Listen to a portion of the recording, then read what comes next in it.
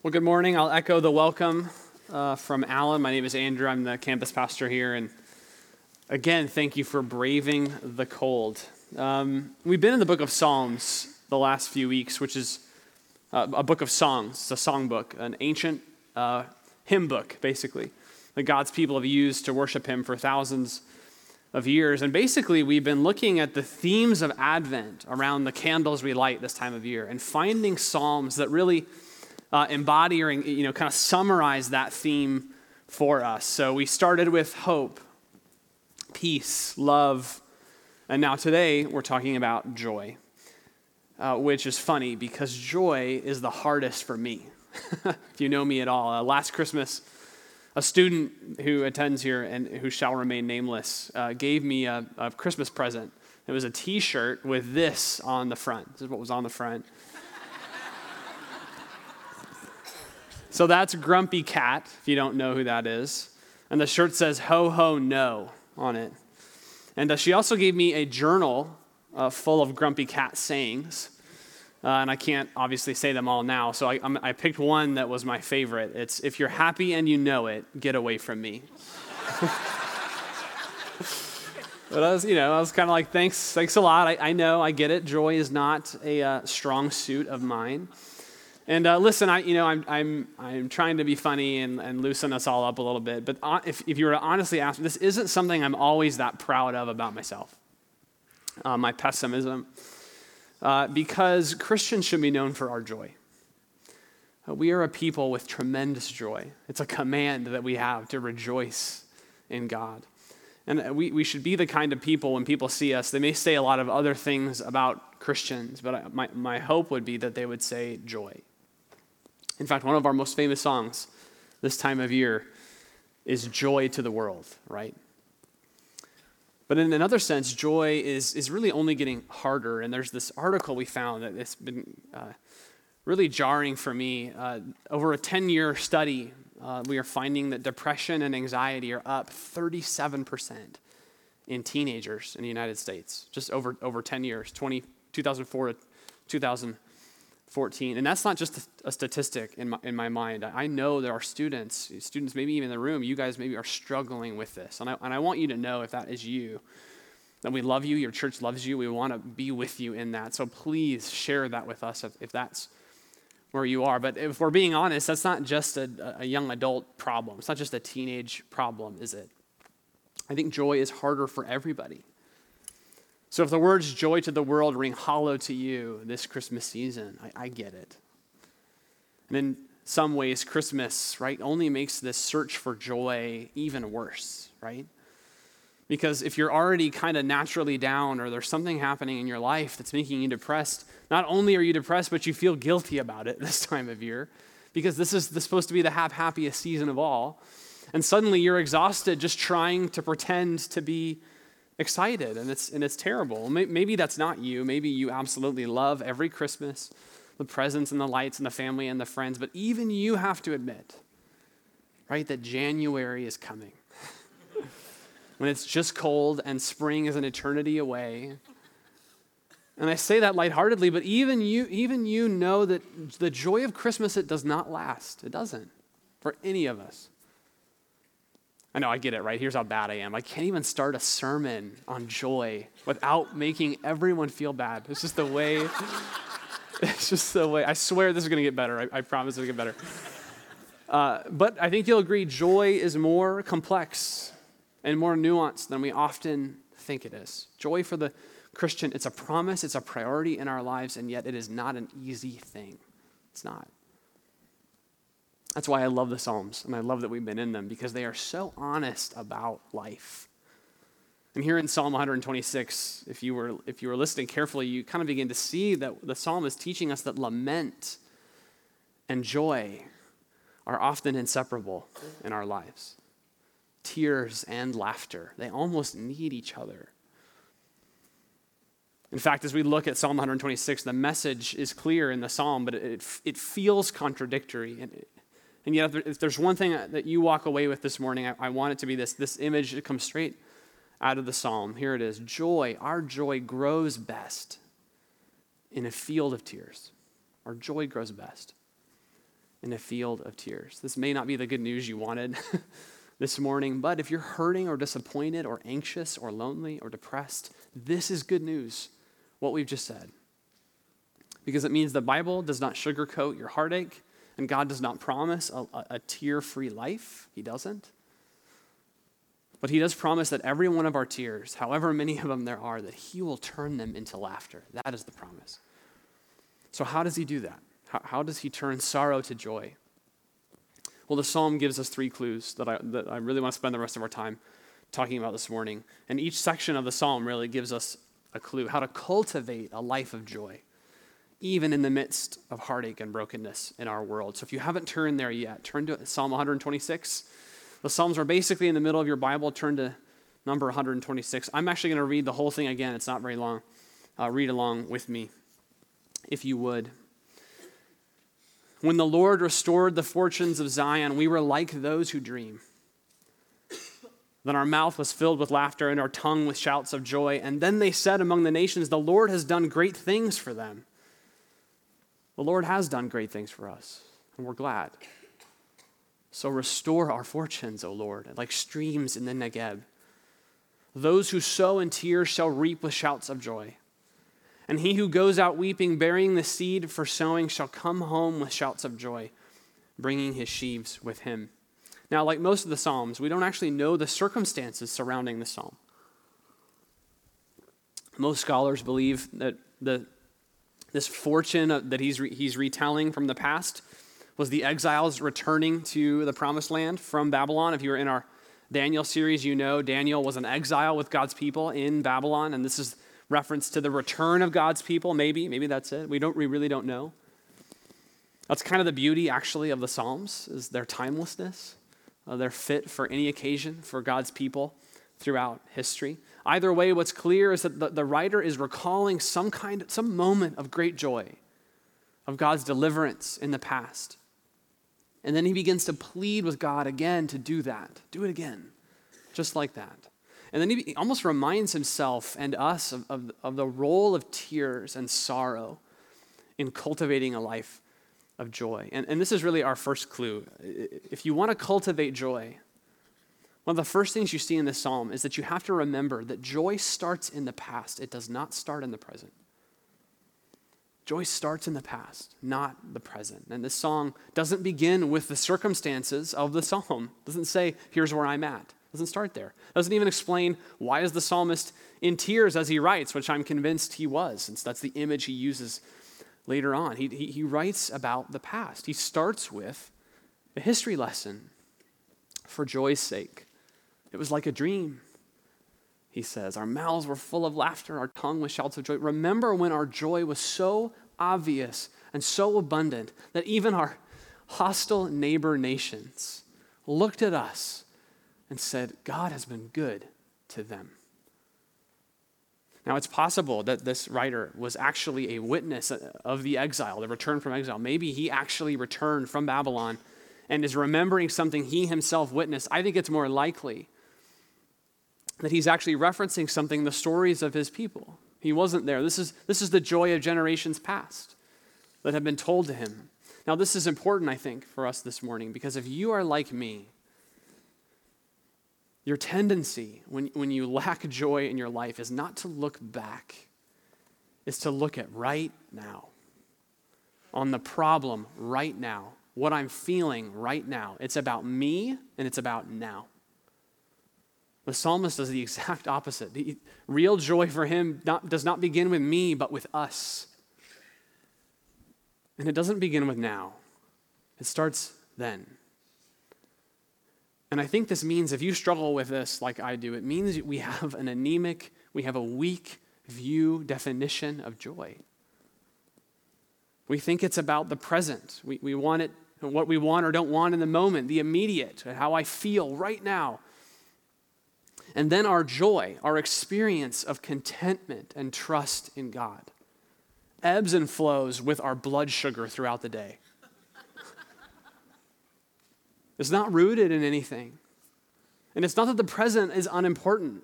I'm not saying that. But real joy is rooted in something so much deeper than now. Joy, biblically, is an identity passed on to you, forged in God's people for thousands of years. And it's an inheritance to you who believe.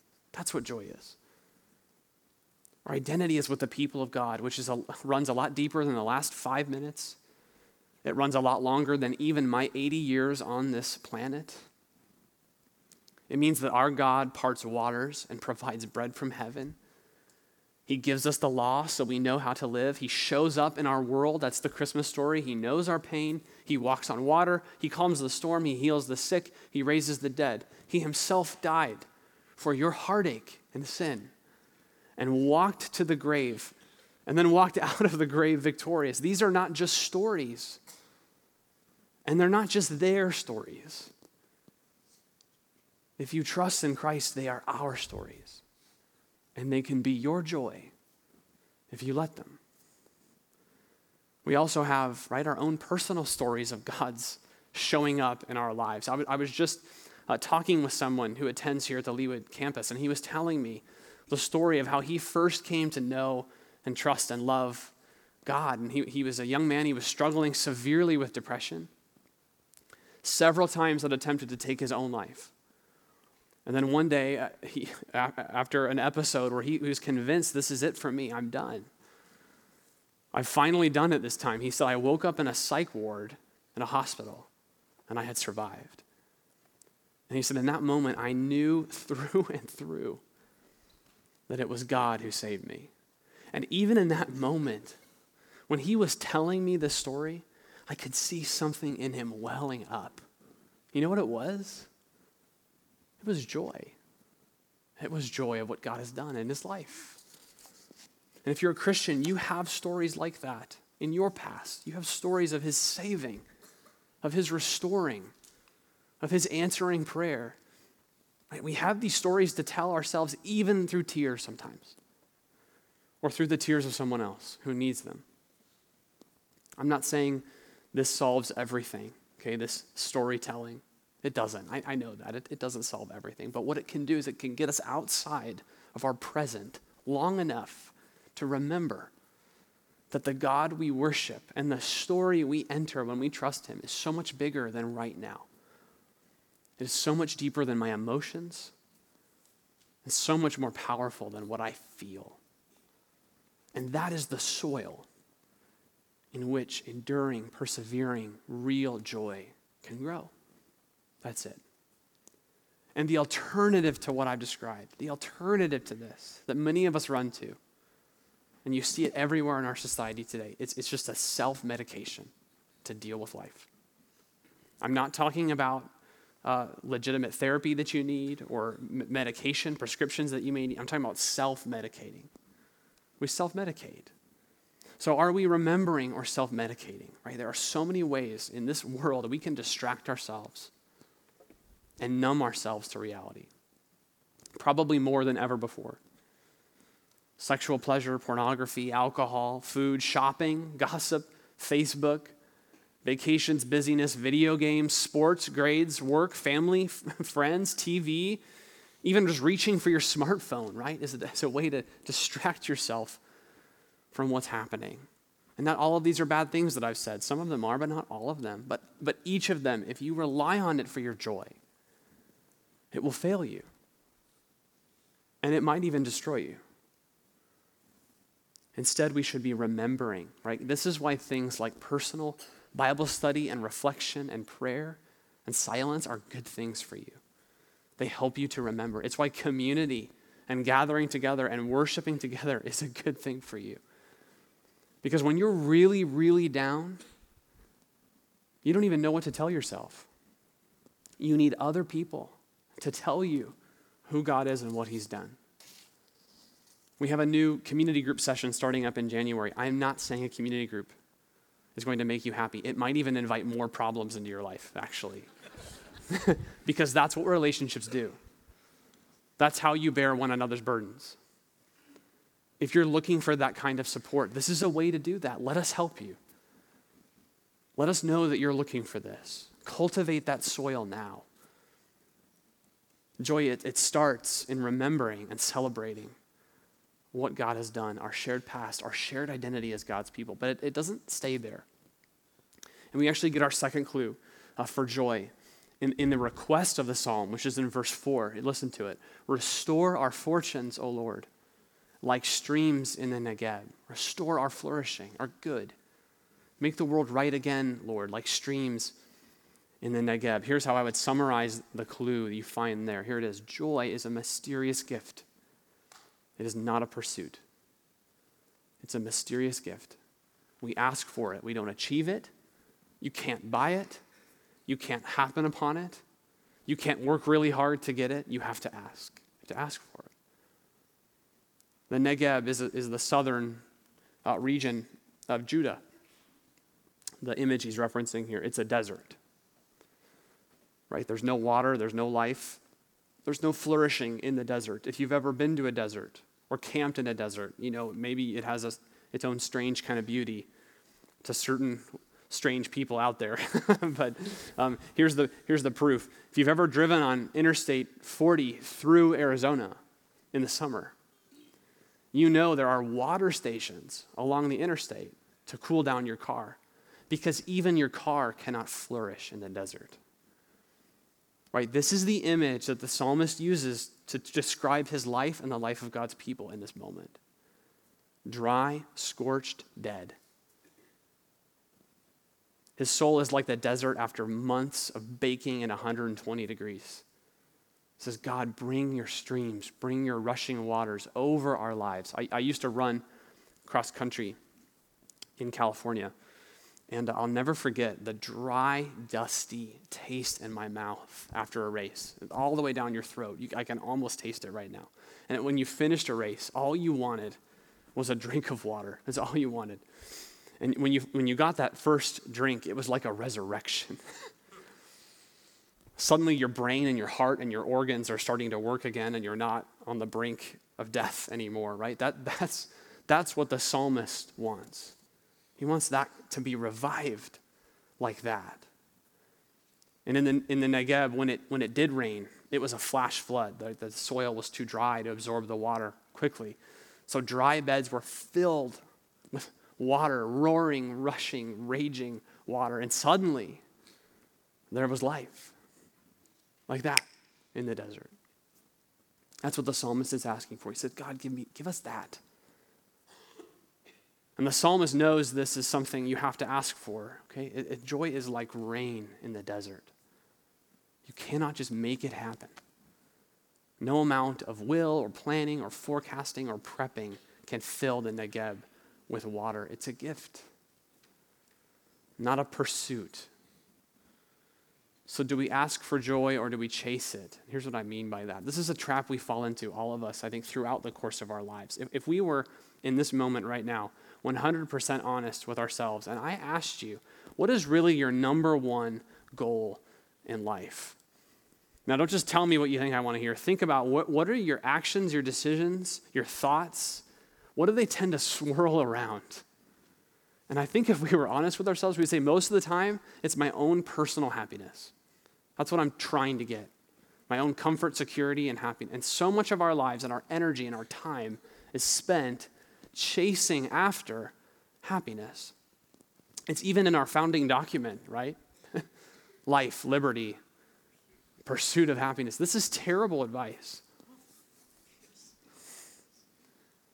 Ask any philosopher, any psychologist, how best to avoid joy and happiness in your life, and they will tell you, chase after it. Make it everything. Make it the number one thing in your life. Even Viktor Frankl, who wrote Man's Search for Meaning, which was a reflection, it was a memoir on his time in a concentration camp in Nazi Germany. Even he said, even in the concentration camp, happiness is not an end in itself.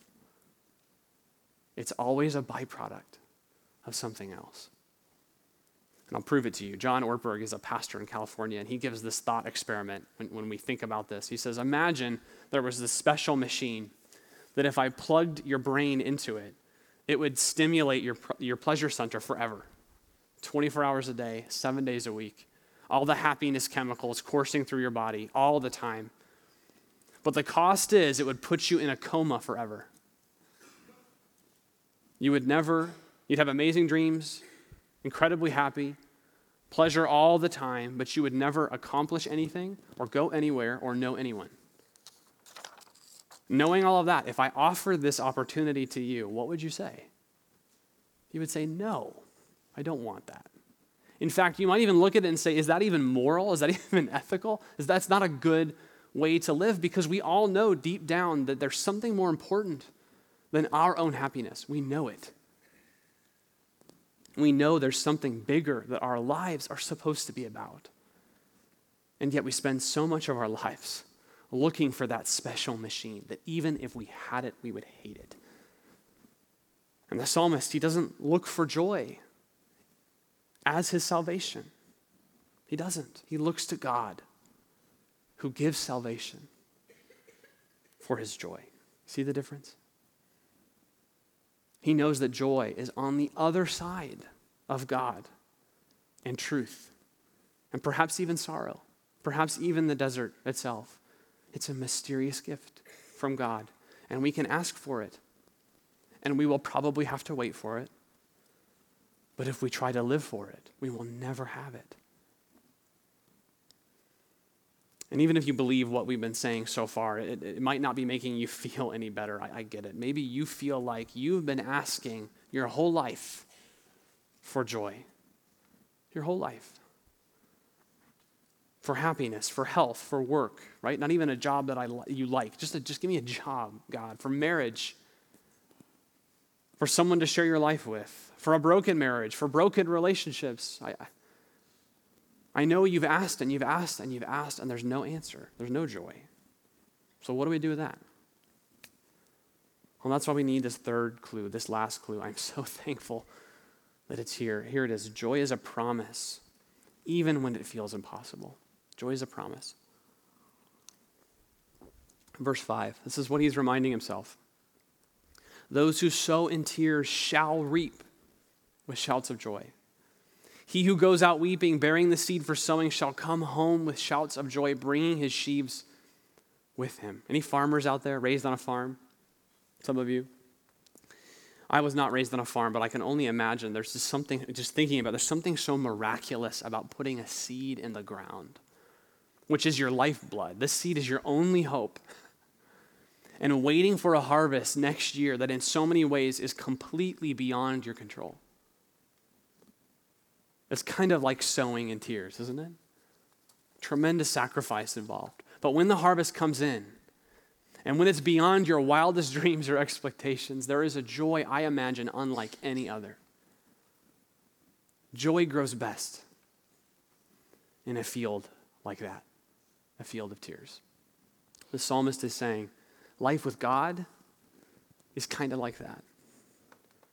If you plant with tears, when the harvest finally comes in, you won't be able to stop celebrating. The one who goes out weeping, casting out seed, will return with shouts of joy, weighed down by an abundance beyond imagination. It actually reminds me of the movie Inside Out. Did you guys see that movie, Inside Out? It's all about the emotions of a young adolescent girl, and her emotions are personified by these characters, and really the two main ones are joy and sadness. And joy wants everything to be great and fun and happy and easy, and sadness is just sad. But she's also, you learn throughout the movie, she's also very deep, very compassionate, has her own beauty in a sense. And the whole plot of the movie is that joy and sadness have to work together. Neither of them can flourish alone, but together they bring a meaning and a joy that is far richer than joy could have ever had on her own. This is what we have in the psalm. But it's more than that. Joy isn't just a byproduct.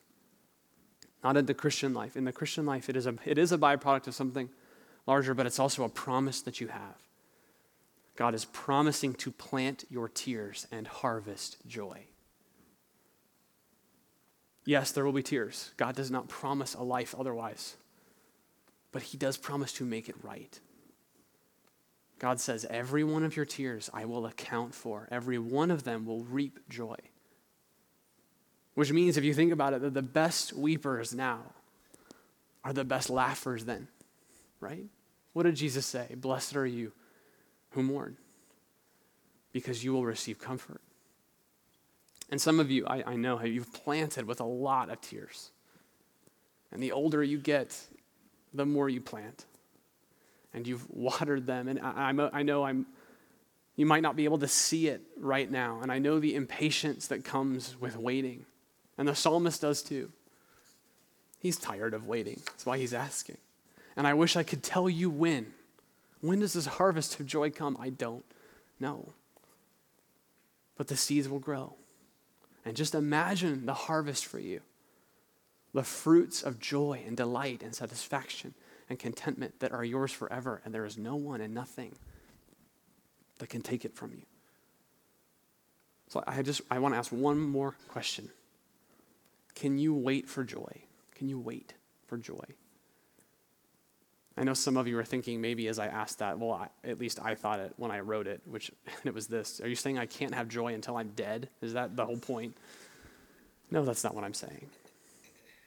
But there is a sense in which none of us will experience the fullness of joy until we are made whole and God's creation is restored and Jesus reigns fully.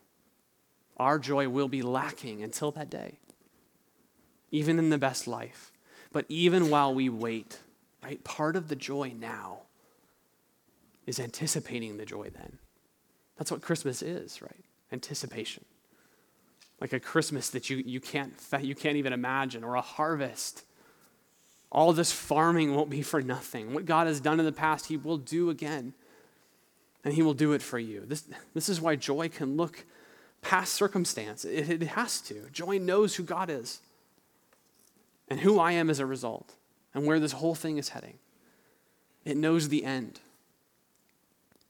You're not going to find joy under the tree or the next party you go to this week, or even if you just happen to have the perfect Christmas where none of your family fights and everything's great. Even if that happens, you won't find your joy there. We all ultimately find our joy in this life in an ache for the next one. In the ache for home. But this also means that every moment of joy now is an occasion to celebrate the greatest joy yet to come. Every pleasure, every happy moment, it is a taste only of what comes next. So you think of those moments in your life, the wedding day, the graduation, the birth of a child, the beauty of a sunset, the awe of stars when you camp in the mountains and there's no light getting in the way of what you're seeing. These moments, when you touch a joy, it's like a current running underneath the reality of everything. It's like you're tapping into the joy of God himself, but even that is just an appetizer of what is yet to come. This part's just my opinion, okay? The Bible, overall, when it attempts to describe the joy to come, whenever I read it, it's like it goes to a whisper. Maybe that's just me.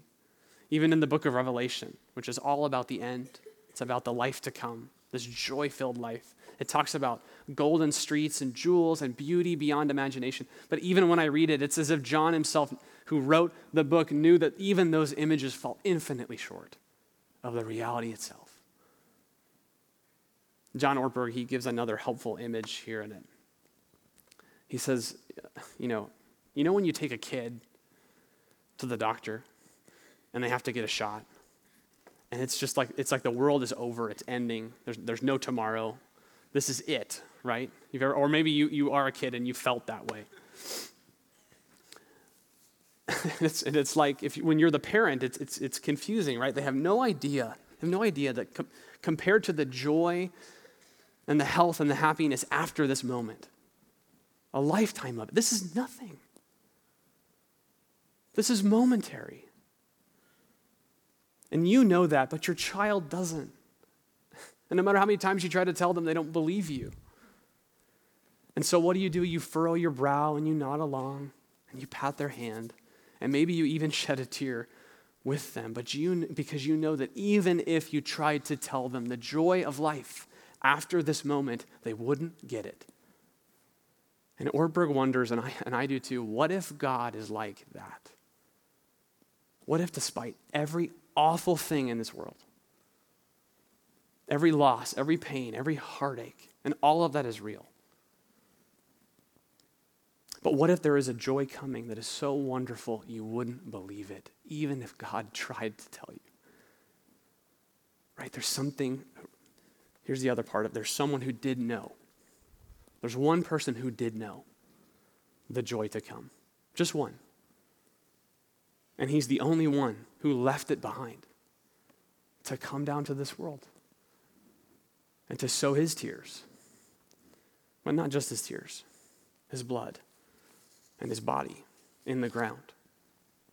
But he didn't stay dead, and he burst forth from the ground with shouts of joy, so that this promise of the psalm could be kept to all who trust in him. And I don't know if you've ever seen this before, but when the disciples see him for the first time, they see the risen Christ. His body, right, itself a foretaste of the joy and glory of the resurrection life to come. They are like men who dreamed. Luke 24:41. The disciples could not believe it for joy. They were dumbfounded by the joy of God. And at the end of the story, when Jesus himself reaches down, he'll wipe away every tear, and when all that you've ever lost is found, and everything that's wrong is made right, it's made whole. Even if I had the words today to describe to you the joy to come, you wouldn't believe me. So instead, we sing a song and we light a candle. And for now, we truly weep and mourn. We do. But we know our joy grows best in a field of tears. And we await a harvest of joy that we cannot now imagine. Let's pray. Father, thank you for your joy. Your joy was at the beginning before any of us, and your joy will be at the end. And you invite us into it. So, Father, make us a people of joy. Father, I pray for those here who are struggling that you give them the gift of joy.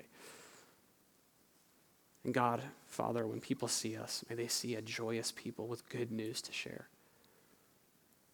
about a son who sowed his tears on earth, that we might reap his joy in eternity. We pray this all in his name. Amen.